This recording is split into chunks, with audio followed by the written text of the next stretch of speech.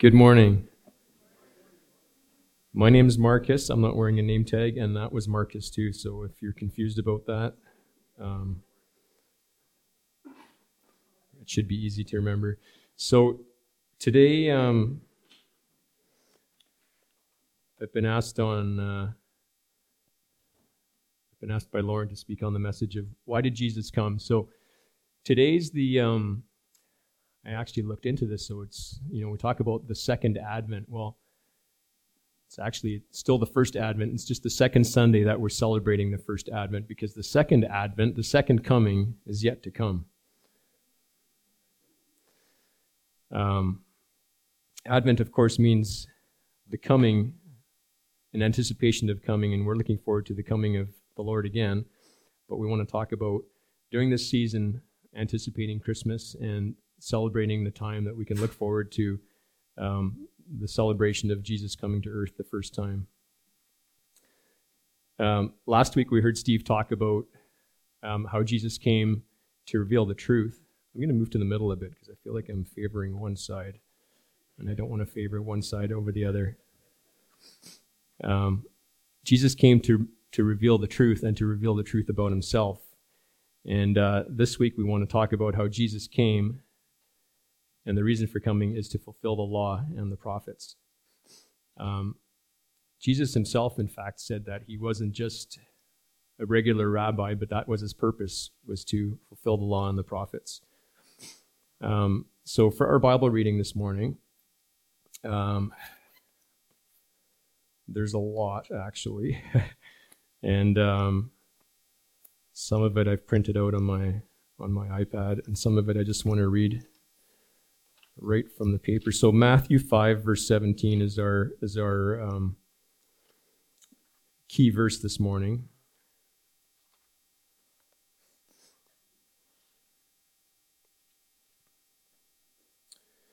Jesus said, "Do not think that I have come to abolish the law or the prophets. I have not come to abolish them, but to fulfill them. I tell you the truth, until heaven and earth disappear, not the smallest letter, not the least stroke of a pen will by any means disappear from the law until everything is accomplished."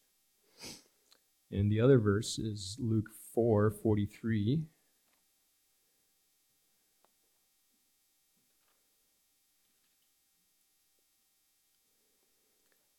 And again, Jesus said, "But I must preach the good news of the kingdom of God to the other towns, because that is why I was sent." And he kept on preaching in the synagogues of Judea. And elsewhere, we read also in Luke 24, I'm just going to read here, "And he said to them, 'These are the words which I spoke to you while I was still with you, that all things must be fulfilled which were written in the law of Moses and the prophets and the Psalms concerning me.'"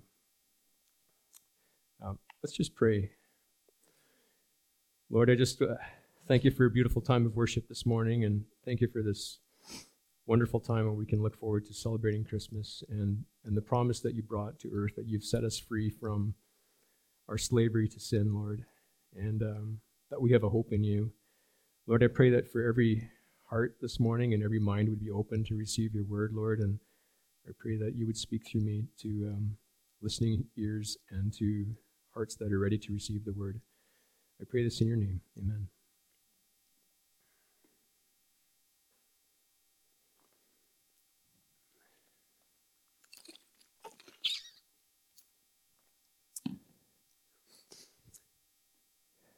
So we'll start with the prophets.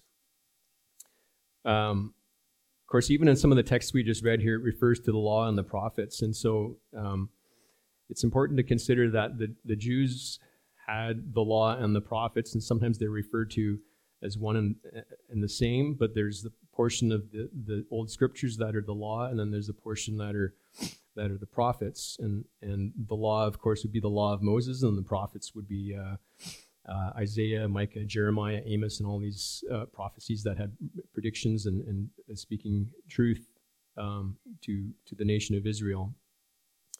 When Jesus came, he fulfilled both the law of Moses and the prophecies about himself. First, I want to start with the word "come." It says Jesus came, and I think it's important to consider just that word "come." right? It wasn't like he was already here, just some fellow who just happened to stumble upon the greatest thing in history. He came specifically. For example, in Mark 2, verse 17, Jesus said, "It is not the healthy who need a doctor, but the sick. I did not come to call the righteous, but sinners." In Matthew 10:34, again he says, "Do not suppose that I have come to bring peace to the earth. I did not come to bring peace, but a sword." John 6:38, he says, "I have not come down from heaven to do my will, but the will of one who sent me." So not only did Jesus come, but he was specifically sent. Again in Mark 9, verse 37, when the children are coming to Jesus and the disciples are trying to rebuke them, he says, "Whoever welcomes one of these little children in my name welcomes me, and whoever welcomes me does not welcome me, but the one who sent me." And of course, there's one verse that we all know, John 3:16. God so loved his only begotten Son that he sent him, right? So God sent specifically. He sent Jesus to the world, and Jesus came. He was sent for a specific time and for a specific purpose. And I just bring this up because I think if you went down to the mall or to the street corner and you asked the average person on the street and said, "Hey, it's Christmas, and what do you know about Jesus? And, what do you say of Jesus?" I think most people would say, "Yeah, I think he was a good prophet, and he was a wise teacher, and he was very charismatic, and he gathered a following, and maybe he was trying to overthrow the political thing at the time. He was an insurrectionist. That's right. He was trying to, bring in this new kingdom." And there's a fallacy out there that says, well, Jesus was just this guy who just happened to be from the area, and he sought to sort of insert himself in some of these prophecies and said, "Oh yeah, hey, I'm from Judea, and I can preach, and I can try to be this guy who tries to match these prophecies." But in fact, there's like 300 prophecies all through the Old Testament, even in the New, that foretell the coming of Jesus. And it's just virtually impossible for someone to insert themselves into that role, to pretend to be that person. So, as we explore the Old Testament, and it's amazing. I mean, we look at these old scriptures, right? And I thought, this is amazing. We're reading stuff here that people, 2,000, 3,000, 4,000 years ago had access to. They're reading the same books. I mean, can you go to the library nowadays and get a book that people 3,000 years ago are reading, right? It's actually pretty amazing. But if we go right back to Genesis 3:15, it says, "I will put enmity between you and the woman, and between your offspring and hers. He will crush your head, and you will strike his heel." Right? So there's a first glimpse right there that there's one who is going to be coming to do something amazing. Also, I think it harkens back to that verse that I just previously read here, where Jesus said, "I did not come to bring peace, but a sword." Right? And that's a little bit of a challenging one at Christmas time because we think it's all about peace. But Jesus came to bring a division between good and evil, to separate those who follow Christ, to separate those who follow the devil. And so even there in Genesis, we get an early glimpse of that. Jesus says he will, it's a glimpse of Jesus being the one who crushes the head of the serpent. And it's a glimpse between the battle between Satan and Jesus. We see in Micah 5, verse 2, and this is one of many. We heard some, Sam read some this morning, but there's so many of these verses. Micah 5, verse 2, "But you, Bethlehem Ephratah, though you are small among the clans of Judah, out of you will come one for me, one who will be ruler over Israel, whose origins are from ancient times." Right? It predicts that Jesus will come from Bethlehem, from the clans of Judah, which is interesting. We'll get to that in a moment. And one who will be a ruler over Israel. Right? Some of them thought that Jesus would come as a king, as a literal king on a throne, but Jesus had a different kind of kingdom. And of course, another verse that we often read at Christmas time is Isaiah 7:14. "Therefore the Lord himself will give you a sign. The virgin will conceive and give birth to a son, and will call him Emmanuel." And of course, we know this is exactly what happened, right? If we read the Gospel of Luke, which we'll probably be reading again when we have our Christmas celebration, we'll be reading that exact record, that the Lord sent an angel to the virgin and said, "You will conceive a son, and you will call him Emmanuel." Another prophetic scripture, Isaiah 11. "A shoot will come up from the stump of Jesse. From his roots a branch will bear fruit." So the stump of Jesse, what's all this about, right? We were out the other day cutting down our Christmas tree, and we were looking at a lot of stumps. And Jesse, of course, was the father of David, the great king of Israel. And that was the start of a dynasty. There was David and then his son Solomon. And so this was the era of the great kings of Israel. Well, that kingdom ended. It got cut down. And the Israelites had this kind of attitude of defeat. Man, that was good back then in history, but now it's all over, right? And this predicts that out of this stump, and I don't know if you've ever cut down an alder tree or tried to, they don't cut down. You can cut them right down to the bottom, and a shoot will come out the side. And this is similar to that, right? Out of that stump of Jesse, out of the root of Jesse's kingdom, a little shoot will come out. And this is symbolic of Jesus coming back. In fact, the genealogy of Jesus can be traced all the way back. If you read the beginning of Matthew, there's a very accurate record of the genealogy all the way from Abraham. And it even says, Jesus, the son of David, the son of Abraham, right? It skips the whole bunch of those generations. I mean, they're all there, but in the end it says, Jesus, the son of David, the son of Abraham.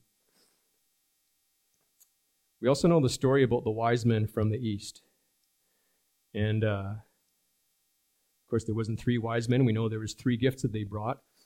And they brought gold, and they brought frankincense and myrrh. And I don't think we really know how they chose those gifts. I don't think they bought them up, because they were on sale on Black Friday or something, right? But they knew they were wise men. They studied the scriptures, and they knew that a king would be born, a king of the Jews, and this was a significant event. Significant enough that they would pack up all their stuff and very expensive gifts of gold, frankincense, and myrrh, and probably an entourage of a bunch of people that would travel with them, probably a protection detail, because you're not going to make this big trip and, succumb to robbers or whatever. But they brought these gifts, and these gifts are symbolic because the gold represents royalty, right? It's a gift fit for a king, Jesus being the king. And this is a baby they're bringing these gifts to, right? Maybe they had no idea the significance of these gifts, but they came there to worship him. They brought gold. They brought frankincense. Frankincense is a sap that comes out of the frankincense tree or bush, and they dry it, and you get these little dry crystals, and you burn them, and it gives off a beautiful incense aroma. The significance of that is they would use that to consecrate priests in the Old Testament. There's a lot of symbolic reference to frankincense used as a purifying ritual to consecrate the priests. Again, this speaks of Jesus' priesthood, right? It's a prophetic event to point us towards Jesus' priesthood. All ready for this little baby in the manger, right? The third gift they brought was myrrh. Again, it's a resin that comes out of this tree, and Google's amazing because you end up learning things that you weren't expecting, right? You have to tap into the heartwood of the myrrh tree, and then the sap comes out like red blood, like little red drops. Is that significant? I sure think so, right? Again, that myrrh is a bitter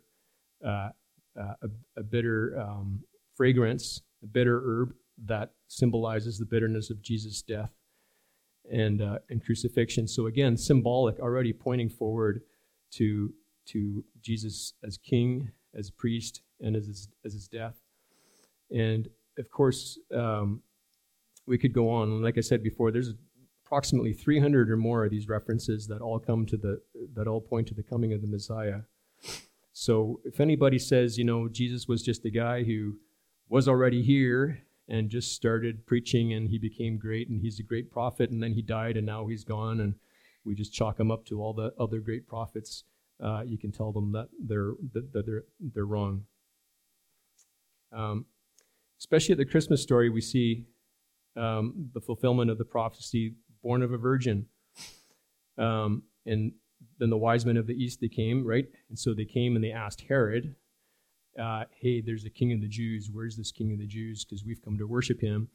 And Herod, his unofficial title was King of the Jews. He was a Roman governor of the sort, but he was assigned to be the king of the Jews, and he was extremely paranoid that there would be another king to come to usurp him and overthrow him.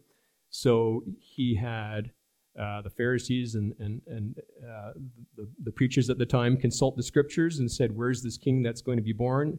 And they said, he's going to be born in Bethlehem in the land of Judea, referencing to Micah 5, verse 2, right? So Herod took this so seriously that he sent them there to find this king, to worship him, because he wanted to really get rid of this king.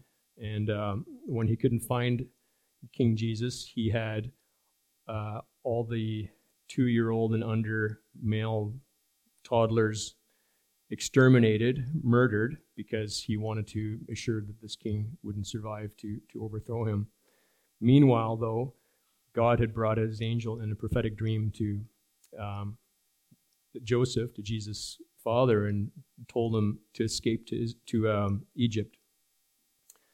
So, again, there's a prophecy, Hosea 11, verse 1, out of Egypt I have called my son, right? It's already looking forward to that time. And there's another one that says in Jeremiah, a voice was heard in Ramah, weeping in great mourning, Rachel weeping for her children, refusing to be comforted because they are no more, right? That speaks to this extermination of all these little toddlers. I mean, can you imagine, right? Soldiers going house to house, killing these little 2-year-old and under boys. And that's what this references to. Now, the connection between Bethlehem and Ramah and Rachel, I don't know if we want to get into that this morning. They're connected historically, and so if you want to look that up, but I think most of the people at the time would have understood what that meant. So the fact is, the predictions of the coming of the Messiah and the events and circumstances around his coming, they're woven through the Old Testament. And the ancient Jews would have understood what that meant. In fact, the entire Old Testament is pointing forward to this coming Redeemer who would fill this role. So Jesus came and he fulfilled the prophecies, but he also came to fulfill the law. What is a law, right? Anybody here had a run-in with the law? No one's going to put their hand up, right? A law is like a set of rules or ordinances that are decreed by a lawgiver, and that everyone is under the control of that law, and the law is enforced by those who have the authority to enforce that law. And so it might happen, one day you're driving your kids to school, you're driving to church, and you catch a tailwind or something, you go a little bit faster than the speed limit, right? And he, with the authority to enforce the law, an officer of the law, pulls you over, right? And so his obligation is to follow the rule of the law. And thank goodness, hopefully we live in a country that follows the rule of the law, right? And so he has to follow what the law decrees and issue you a fine, right? You can't say, hey, can I wash your patrol car? Or can I, do some litter duty at the side of the road to clean up? Or is there any other option? There isn't, right? The officer of the law has to fulfill that law. If there is another option, just let me know. We'll talk about the service after, because I'm kidding, right? But you're subject to that law. And similarly, if you've ever built a house, there's a building code, right? You have to follow the law of the building code. You have to bury this pipe this deep, and you have to insulate the walls like this, and the electrical conduit has to be like that. You have to have a bathroom over here and a bedroom over there. And the building inspector comes and he checks off all those things and makes sure that you've fulfilled that law. And Markus probably knows a lot about that, being a plumber, right? You have to get all those things done, and when you've fulfilled that law, the building inspector comes and says, this law is now complete. Here's your occupancy permit. You can now live in this house. You're no longer subject to this old law. Here's the new law. Welcome to the freedom to live in your new home, or to sell it on the market if you're a builder. And so We're bound by laws, and the laws have consequences, and they have to be followed to their end. The Jews of Jesus' day were under the law of the Torah, and the Torah literally means the law, which is also, there's another word called the Pentateuch, which is a Greek word that means the 5 books, and it's literally the first 5 books of the Bible. So we've got Genesis, Exodus, Leviticus, Numbers, Deuteronomy.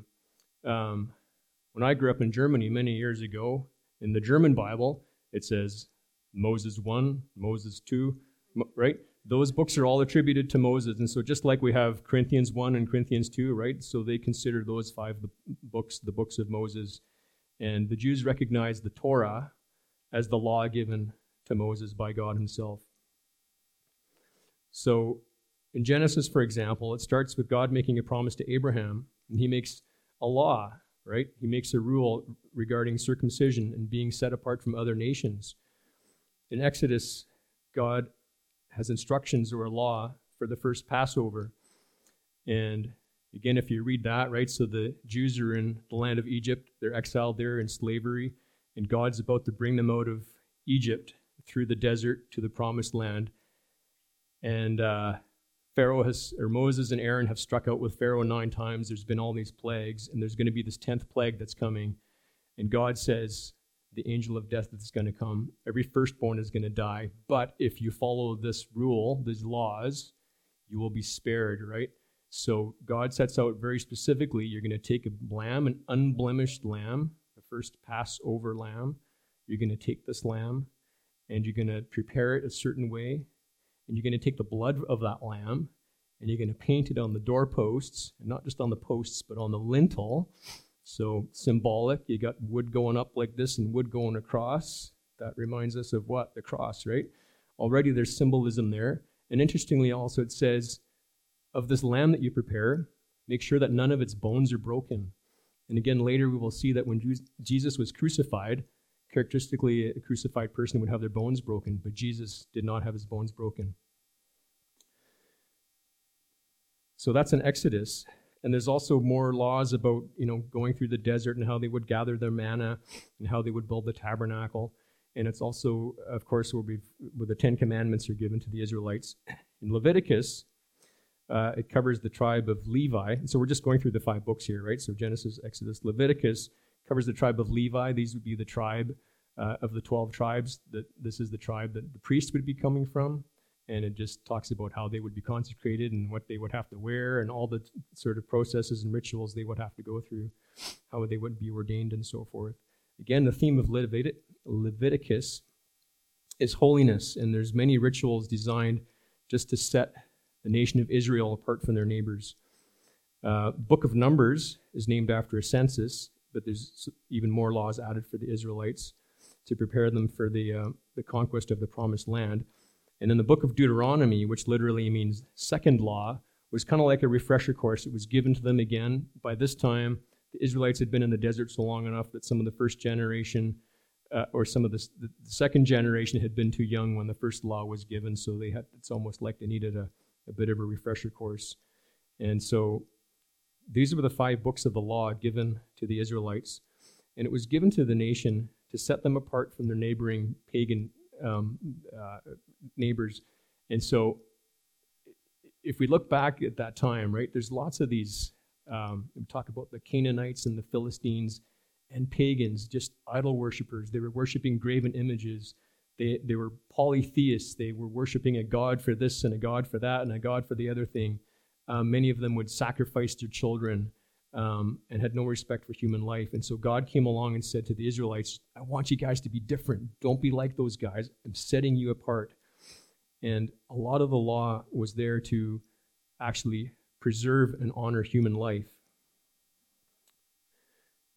So the Mosaic law can be broken down into a moral law and sort of a ritual law, right? So the moral law would be about like don't steal, don't commit murder, don't commit adultery, and so forth. It was more, and a lot of that still is in our legal system today.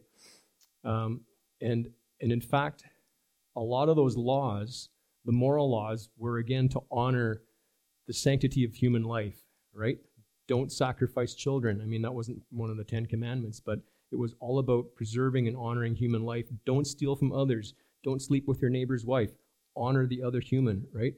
And even the laws to do with purity and washing of hands, and there's laws dealing with how to deal with body fluids or contaminated garments and mildew and all those things, right? Again, for the benefit of the Israelites, for their health, and that would also preserve human life.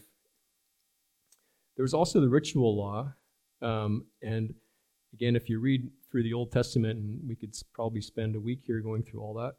I don't know, maybe one day we will. There's so many rituals that God prescribed for the priests to go through and for the nation to go through, certain ways of atoning for certain sins. There's a certain sequence of events, certain ways that an animal needed to be slaughtered, what kind of animal needed to be slaughtered, where to sprinkle the blood, and do you leave the entrails in, and do you skin the animal, and so forth. And all of these laws were stipulated. They were there to set the people apart and to show them also that the consequence of their sin required the shedding of blood. And only the priests could go to the special place, to the tabernacle. You couldn't just meet God anywhere. The priests had to go to the tabernacle. The priests had to be prepared a certain way. The sacrifice had to be prepared a certain way. And there was a certain sequence and certain prescribed way of doing things so that you could atone for your sins or for the sins of the nation. The purpose of these laws was to show the people that God is perfect and holy, and he doesn't tolerate any sin. He doesn't tolerate any impurities. And it exposed the sin in the people, because no matter how hard they tried, they could never meet up, and fulfill all these laws. They could never completely follow all of these laws. And again, when the law was broken, the consequence was death. And God, by his grace, didn't command the death of the person, but he offered a sacrifice, right? There was a sacrifice. There was an animal. An innocent animal had to be brought in. A valuable animal had to be brought in. Animals were kind of like the currency of the day for most of these people, right? They were valuable. There was a cost to it. And so, can you imagine this goat or a pigeon or a bull being brought in and sacrificed there, right? And you're seeing this animal dying, and you're going, that's for me. That should have been me, right? And so it was this reminder for them that they just couldn't meet up to the law, but there was a sacrifice made there in their place.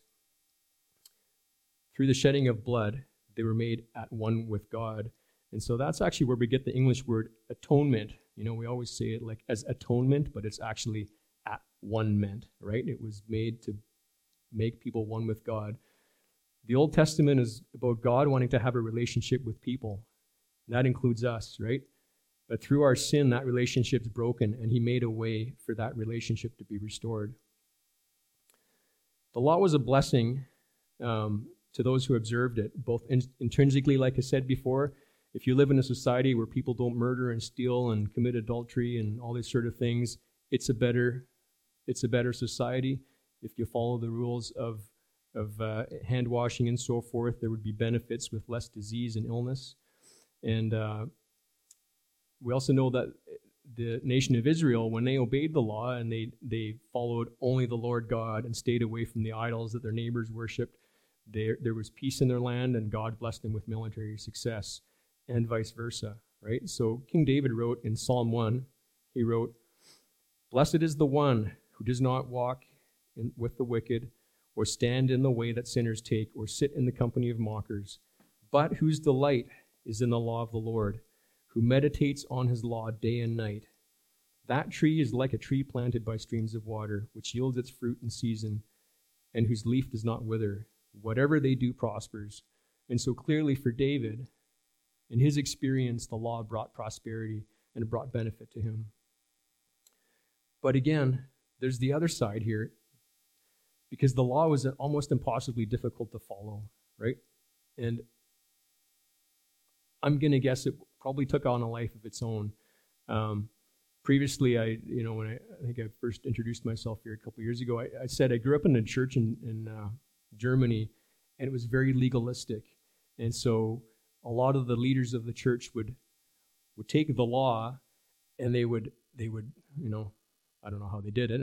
I imagine they'd sit in the back room and they'd say, well, what about skirt length? Do you think it's like 2 inches below the knee or 3 inches? Or should it be like 3 inches on Saturday but 4 inches on Sunday, right? And so, they literally, I don't know if they had a book written down, but they would just continue to refine and to make these laws more and more detailed beyond what the original intention was, which is just, let's say, modesty, right? And so, and there was kind of this enforcement where they'd go around and say, oh, you've got too much makeup on, and your skirt's too short, and your hat should be turned the other way, Andrew. And I'm kidding, right? But the point was that when humans take on a law, it can take on a life of its own. And interestingly, again with the Torah, the Jews would have the Torah. And so a little bit of research I did here. So they also had the Mishnah, which is the written record of the law. Then they had the Gemara, which are the commentaries on the Mishnah. Then they had the Halakha, which is the detailed description of the Gemara, which is the commentaries on the Mishnah. And then the Talmud is a summary of all the previous summaries. So the summary of the summary of the summaries, right? And the point being, and some of these weren't necessarily fully written at the time that Jesus walked on the earth, but some of them are in development. And so the point being, going beyond the law and trying to create more effort of their own to please the Lord through following the laws in even more detail than he originally had intended. As humans, we just want to show that we want to do the work, right? I can do the work. I can show God how perfect I am. It's my effort. And I think that's part of the human condition. And that's certainly what these guys did. It's no surprise that, the Bible so often mentions the scribes and the Pharisees, right? And it seems like when you're reading the New Testament, it's like they pop up everywhere. Oh, here they are, and here they are, right? And they're following Jesus along. They're always trying to get him in these gotcha moments. Ha! Hey, you guys picked grain on Sunday. You didn't follow that law. Hey, you've been healing somebody. You healed a leper on a Sunday, or on a Sabbath, pardon me, right? It's like they pop up everywhere. And I don't know if you've seen the TV series The Chosen. Anybody here seen it? You guys heard of it? Yeah, it's sort of right. And I noticed in there too that the Pharisees, it's take the creative license, right? But the Pharisees pop out at you. Most people have these dark, sort of gray, drab clothes, and some of the wealthier people, the tax collectors, have colors and stuff like that. The Pharisees, they have their headdress and their shawls and that, and you can always pick them out. And I'm just sort of imagining a society where you're walking around and you're trying to do all the things of the law, and again, way beyond the 10 Commandments. You got the whole Mishnah and the Gemara and all these, right? And you've got these Pharisees that are always looking out with their sharp eyes, checking out, make sure everyone's following the law. And as soon as you didn't follow the law, hey, you got to come and, see me at the temple later. We got to sacrifice something, right? Can you imagine living under that sort of oppression? I certainly there was a sense of oppression there. And in that sense, the Jews were slaves to the law. The way that this was enforced increasingly pointed away from a relationship with God wanting this relationship with the people, and it kept pointing towards a religiosity, right? It kept pointing to a relationship that people would have with God, where the only way they could have that relationship was if they checked all the boxes. You got to do all this and do all that, and don't walk more than this many paces on the Sabbath, and don't cook your food this way. And so it was all about religiosity, and it pointed away from the relationship with the Lord. But it pointed to the good news, which is the coming of a Redeemer King who would bring a new kingdom to satisfy that law. Again, I just wanted to mention here too, like you guys remember the story of Eli and his two sons. Eli was a priest in the Old Testament, and his two sons, I forget, but they were priests, but they misused their office in the priesthood, right? They misused it and abused it, and they would take advantage of people that came to the temple to offer sacrifices. And so it was certainly possible with humans as priests to corrupt the office of the priesthood. I just want to read together Hebrews 7, verse 18 to 28.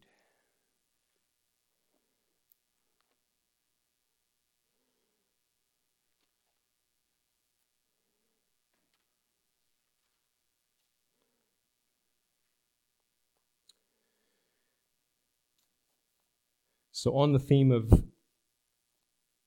people never quite doing enough to measure up to God, they would always fail, and they would always need to go back and make new sacrifices.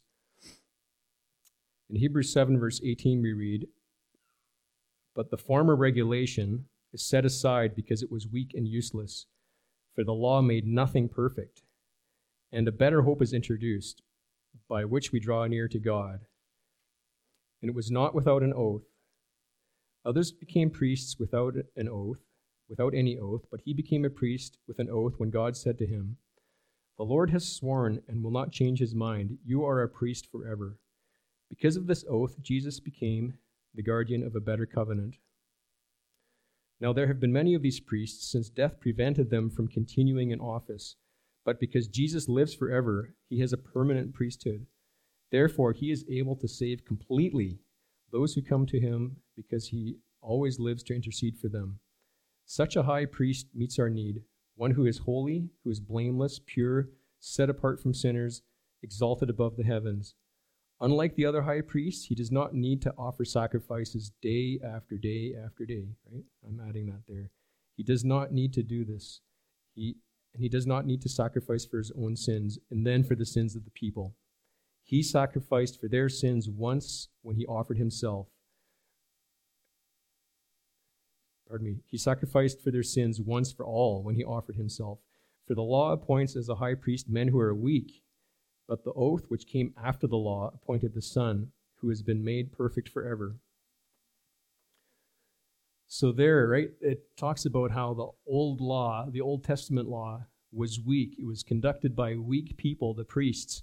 The priests would expire. They would continually have to consecrate new priests because the priests were human. They would pass away. They would have to consecrate new priests.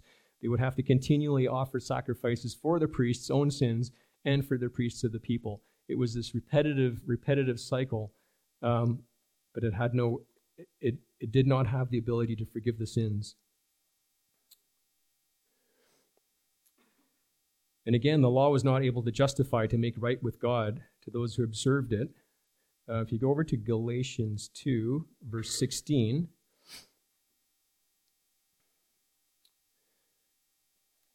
we read, "We know that a man is not justified by observing the law, because no one observing the law will be justified. For if righteousness could be gained through the law, Christ died for nothing." Right? So if the Old Testament law, if all that worked, if all the sacrifice of bulls and goats and animals and going through all these rituals, if that was effective, if that worked, then why do we need Christ? Hey, just keep sacrificing away and get priests, and right? But he's saying here that was ineffective. That is why Christ had to come. In Matthew 5, verse 20 says, Jesus says, "Unless your righteousness exceeds that of the Pharisees, you will never enter the kingdom of God." Wow, right? So he's telling this to a crowd of people that are, like I just talked a minute ago, right? They're surrounded by these Pharisees, and the Pharisees, they look perfect. They've got their clean clothes on. They're always doing the right thing. They probably always held their hands like this in a pious sense of prayer. They probably muttered their prayers on the street corners, right? They were considered perfect in the eyes of the people from the outside. And Jesus says, unless you guys can be better than those guys, which are supposedly perfect, you will never enter the kingdom of heaven. And so the point is that it might be possible to look perfect on the outside, whether it's how you dress or how you talk. And you could even say, well, I don't murder and steal and commit adultery, and I pay my taxes and I help the poor. on the outside, it's possible to, and I drive the speed limit, right? It might be possible to appear perfect on the outside to others, right? But Jesus talks about what's happening in here. He talks about the condition of our heart. And it's impossible to not have that attitude against others where you're angry, you're hateful, you lust, you're jealous, you're proud, right? And Jesus talks about our sinful condition that makes us want to do that. And so only through Jesus' sacrifice we can be made perfect, not through our own effort, right? You can try all along, but you can't do it on your own. So with Jesus' sacrifice, his righteousness is imputed to us. That's a good word to know, imputed, right? It's like taking a coat off and put on us, and now we're considered more righteous than the Pharisees if you trust in Jesus as Savior. So there is hope. Let's read Hebrews chapter 10, verse 1 to 5.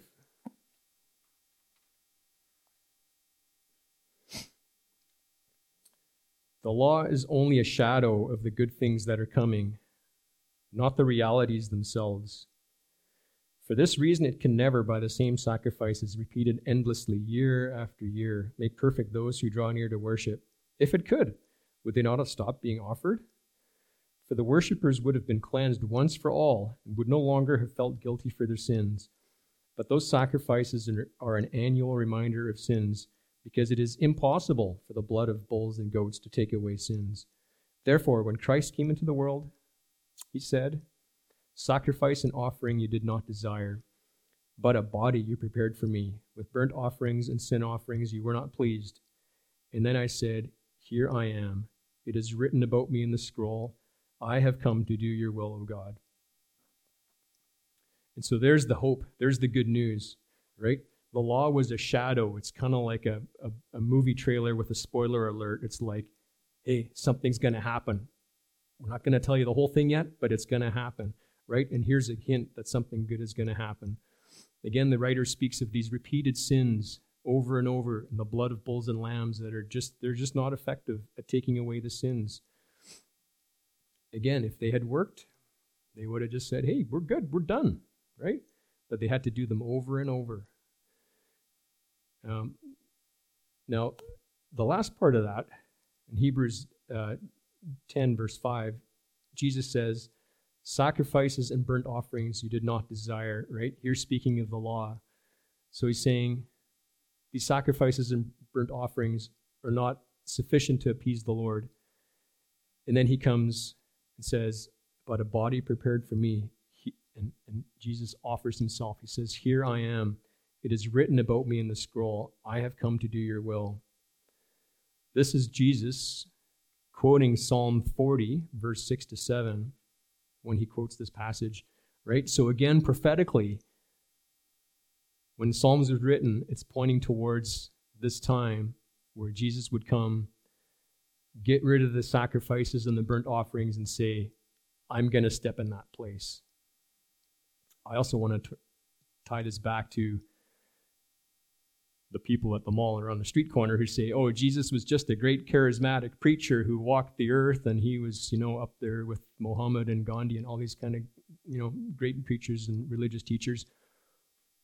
What kind of a crazy person would teach a message that culminated in, oh, we need a sacrifice. Those sacrifices aren't sufficient. We need a human sacrifice. You have called for a body. I'll do it. Right? Just doesn't make sense. Nobody would do that. So, again, I just wanted to point that out because I think those are the people that we run into when we talk to people about Jesus at work and our friends and our neighbors. A lot of people believe something about Jesus, but they don't believe that he's the true Son of God. And so I think we need to be armed with good arguments and be able to defend our faith. So anyway, the law is futile. I think we're starting to understand that point, right? The law is futile, but it did have a purpose which pointed us to the need for a Savior. again, it's reminding people, you can't do this on your own. You can't do this by your own human effort. You will need someone who is perfect, who can perfectly obey this law and fulfill the sacrifice. And so when Jesus comes, he fulfills the law. He gives us freedom from the law. Jesus said, I am come to fulfill the law, right? So the law demanded perfection and purity, and impossible for us, but Jesus was able to do it. So what would you need to satisfy the law? Well, the one to fulfill the law needed to qualify as the Messiah, right? So we talked about some of these prophecies already, and there's hundreds of them. And Jesus came and he fulfilled these prophecies. Again, he wasn't just some guy. He met specific qualifications. He came at a certain time, virgin birth, all those things, right? He qualified as the Messiah. To fulfill the law, he had to satisfy the moral law. And for the moral law, you needed to have someone who is morally perfect, right? Someone who exudes moral perfection. Jesus had a perfect life. In 1 Peter 2, verse 22, it says, he committed no sin, no deceit was found in his mouth. Again, Peter quoting Isaiah 53, verse 9, right? Old Testament prophecy, quoted New Testament. It's all coming together. Also needed the shedding of blood for the forgiveness of sin. Right? That's another thing that we need to fulfill the law, the shedding of blood. Again, we talked about the sacrifices before and how blood was spilled, and people would recognize that as being the payment for their sin. In Hebrews 9, verse 22, it says, without blood, there is no remission of sin. Of course, on the cross, Jesus shed his own blood. Again, what else do we need to fulfill the law? A sacrifice, a perfect sacrifice, a lamb without blemish. What did John the Baptist say when he was baptizing and Jesus came from afar? He said, look, there's the Lamb of God, right? He identified him. Jesus symbolically comes in as that lamb, and he's the perfect lamb. And again, like I noted earlier in the Passover prescriptions, right? Not a bone of his would be broken. And when Jesus was crucified, often when they crucified someone at the end, they're like all the soldiers wanted to go home and like celebrate the Sabbath. And if people weren't dying fast enough, they would come and kick in their shins and basically break their bones. So they would just hang by their arms and suffocate to death.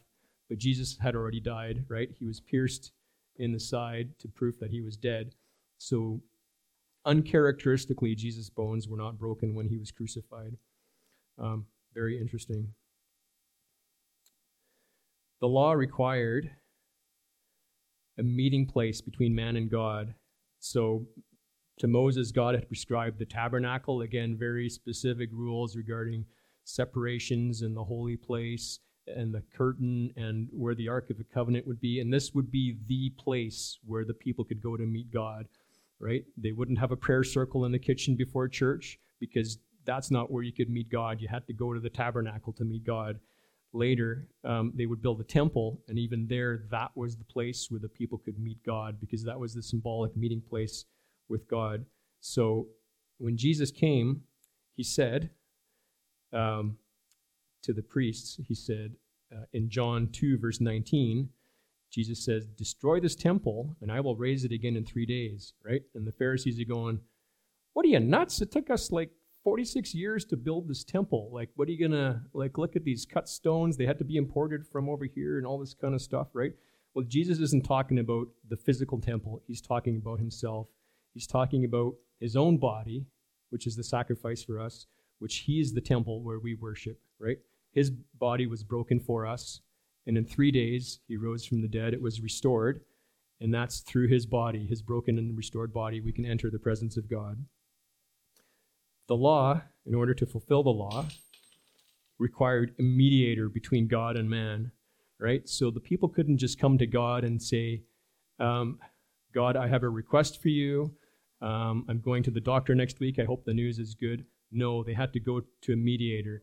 People couldn't say to God, God, forgive me for my sin because I have fallen short of you. No, they had to go to the priest at the temple, go through the mediator. the intermediate, right? Mediator means like in the middle, the guy in the middle, the middleman. And that needed to be a high priest. Someone who was considered perfect enough, consecrated enough to enter into the presence of God on your behalf. The law stipulated that only Levites could be priests, right? We talked about the law given to Moses, and in Leviticus, God says only the Levites can be priests. Well, Jesus, interestingly, as a high priest, and he becomes our high priest. He was not from the tribe of the Levites. He was from, as we heard earlier, from the stump of Jesse, which was from the tribe of Judah, right? So the tribe of Judah is not the tribe of Leviticus. And so because there is a new law that Jesus brings, the new covenant, he's a new priest, which comes from a new order of priests, not from the clan of the Levites, but from the clan of Judah. A new sprig he's brought out from the stump of Jesse, it said, right? And since we have a new high priest, we require a new law. In Hebrews 7, verse 12, it says, "For where there is a change in priesthood, there must also be a change in law." Jesus, so therefore, becomes our high priest. He intercedes on our behalf, right? So when we trust in Jesus, we can go through him as our intermediary. We can go directly to God the Father, right? That's why we can pray as we're driving, in the kitchen, anywhere. We can access God. We don't have to go through a special place to a special person. We have access to God the Father. And isn't that a wonderful thing to have? In fact, in Deuteronomy 27, verse 26, it says, "Cursed is the man who does not uphold the words of this law." But then in Galatians 3, verse 13, we read, "Christ redeemed us from the curse of the law by becoming the curse for us. For it is written, 'Cursed is everyone who hung on a tree,'" right? So Jesus hung on that wooden cross, symbolized by a tree, so that we could be free from the curse of the law and the curse of the sin and death. So just like that building permit that I mentioned earlier, the old law has been fulfilled. It's no longer necessary. It's done. And we now live in a new era of freedom. The Old Testament laws were designed to set apart the nation of Israel, but the new law is also for us as Gentiles, right? We can come to God the Father directly through Jesus. Jesus brings about a new way of looking about the law, right? So he said to the Pharisees, he talks about how the food laws, for example, were no longer necessary. He says, "Are you also," so this is in Mark 7, verse 18 to 20, if you want to follow along, if you're really quick with your page flipping. It says, "Are you also without understanding? Do you not see that whatever goes into a person from the outside cannot defile them, since it enters his heart, but his stomach, and is then expelled?" And so Jesus declared all foods unclean, right? The Jews had a lot of laws regarding food purity and what they could eat and what they couldn't eat. And Jesus says, that doesn't really matter. That stuff just goes through you. It's what's in your heart and comes out of you. That's what defiles you. And so by that, Jesus declared the Old Testament food law is no longer valid for us, right? Even Jesus broke a lot of these laws when he healed on the Sabbath, and when he gleaned, his disciples walked through the fields and they picked some of the grain heads, right, on the Sabbath, which you weren't supposed to do, right? So he broke a lot of these old laws, and by doing that, he said, that's not really what this is about. I'm bringing a new kingdom with new laws. The Old Testament had detailed purification rituals, and the new covenant that Jesus brings to us speaks of inner purity and having a clean heart. In Matthew 23, and again, there's so many of these Jesus butting heads with the Pharisees, right? Because they're all about, we got to follow the law. And Jesus is like, yeah, but you're sort of missing the point, right? And so here he says to the Pharisees, he says to them, you guys, and I'm going to paraphrase here, right? You guys are like tombs that are all nice and tidy and clean on the outside, have a beautiful appearance on the outside, but inside you're full of rottenness, rotten bones, right? You guys are like whitewashed tombs, but inside you're full of dead men's bones. He's making the point that it doesn't matter what the outside is like. It matters what's in the heart.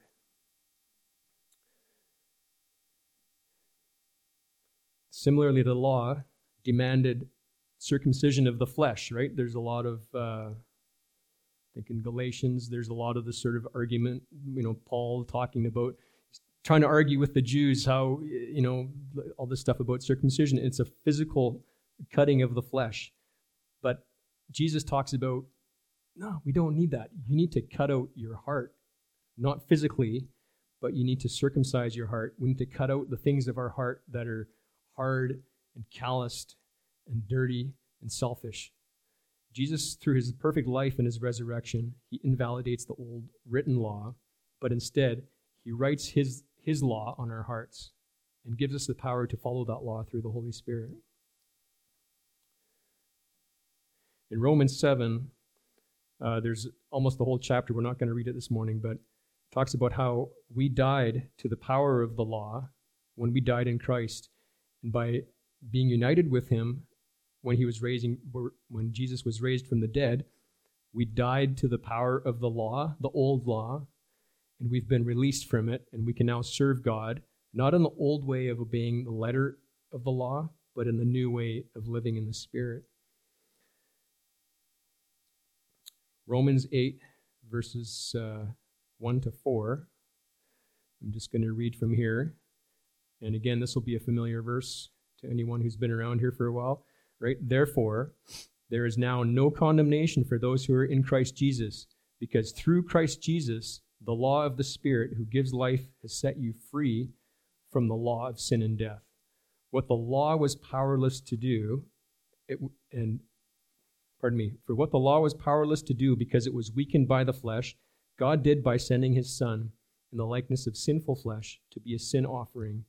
And so he condemned sin in the flesh in order that the righteous requirement of the law might be fully met in us, who do not live according to the flesh, but according to the Spirit. The breaking of the old law is a consequence, right? The law stipulates a consequence, and that consequence is death. If you believe in Jesus, that is no longer your consequence because we've been set free from that, and we now have the power through Jesus' death to be saved. We don't have to live according to the law anymore. We can live according to the Spirit. Jesus offers a new kingdom, not like the ones where the Old Testament Pharisees could manage the law through external means, but Jesus' kingdom is one that requires a change of the heart, right? And Jesus said, for example, do not hurt. He said, the old law said, do not murder. Jesus says, I'm telling you, do not hate, because if you hate a brother, it's as good as murder. The old law said, do not commit adultery. But I'm telling you, if you already look at a woman lustfully, you're committing adultery. So Jesus is talking about the condition of the heart, not about all these other things that someone else could check off a checklist, right?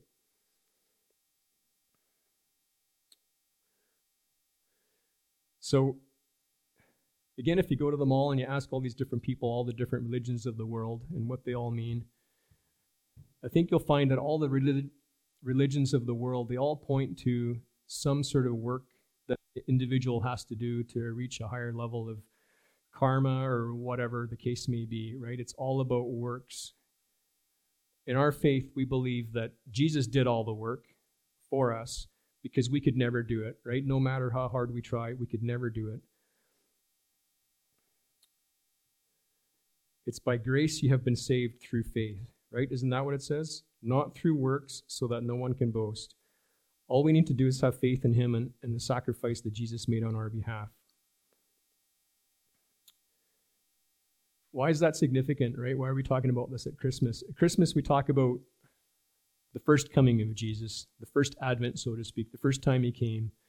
And, as fun as Christmas is and the symbolism that goes around it, and many of us who grew up with little books and things like that, and with kids, it's always, there's cute little animals, and there's a cute little baby in a manger, and there's cute little chubby-cheeked cherubs singing in the, Hark the Herald Angels Sing, and there's sort of a cuteness around it, or the story is kind of infantized, made childlike, whatever that word is, right? We think of Jesus as this little baby, and it's kind of cute, and the little kids love the ceremonies around Christmas. But we forget that on the second advent, the second coming of Christ, it's not going to be like that, right? This is the King of the universe coming back, and he will execute judgment. He's coming back as a mighty king, fierce, on a horse, with an army. It'll be terrifying for those who don't believe him, right? In Revelations 19, verse 11 to 16, it says, "Then I saw heaven opened, and behold, a white horse. The one sitting on it is called Faithful and True, and in righteousness he judges and makes war," right? So even though Jesus is the Prince of Peace, he judges and he makes war. His eyes are like a flame of fire. On his head are many diadems, which are bejeweled crowns, signifying authority. He has a name written that no one knows but himself. He is clothed in a robe dipped in blood, and the name by which he is called is the Word of God. And the armies of heaven, arrayed in fine linen, white and pure, were following him on white horses. From his mouth comes a sharp sword with which to strike down the nations. He will rule them with a rod of iron. He will tread the winepress of the fury of the wrath of God the Almighty. On his robe and on his thigh he has a name written, King of Kings and Lord of Lords, right? I think we forget that when we see the little baby in the manger. We forget that this is the King of the universe who one day will come back, and there will be wrath and consequence to those who don't obey him and haven't given their life to him. Perhaps there's someone here today who's beaten down by your sins, and you still feel like even though you've given your life to Jesus, you just don't measure up. You just don't feel like you qualify. Maybe you still struggle with ongoing sin. Maybe there's something in the past that's just so big that you just can't imagine how Jesus could ever forgive you for that. But we need to know Jesus has forgiven you, right? His work is finished. Through his sacrifice, the perfect sacrifice, he's made all things new.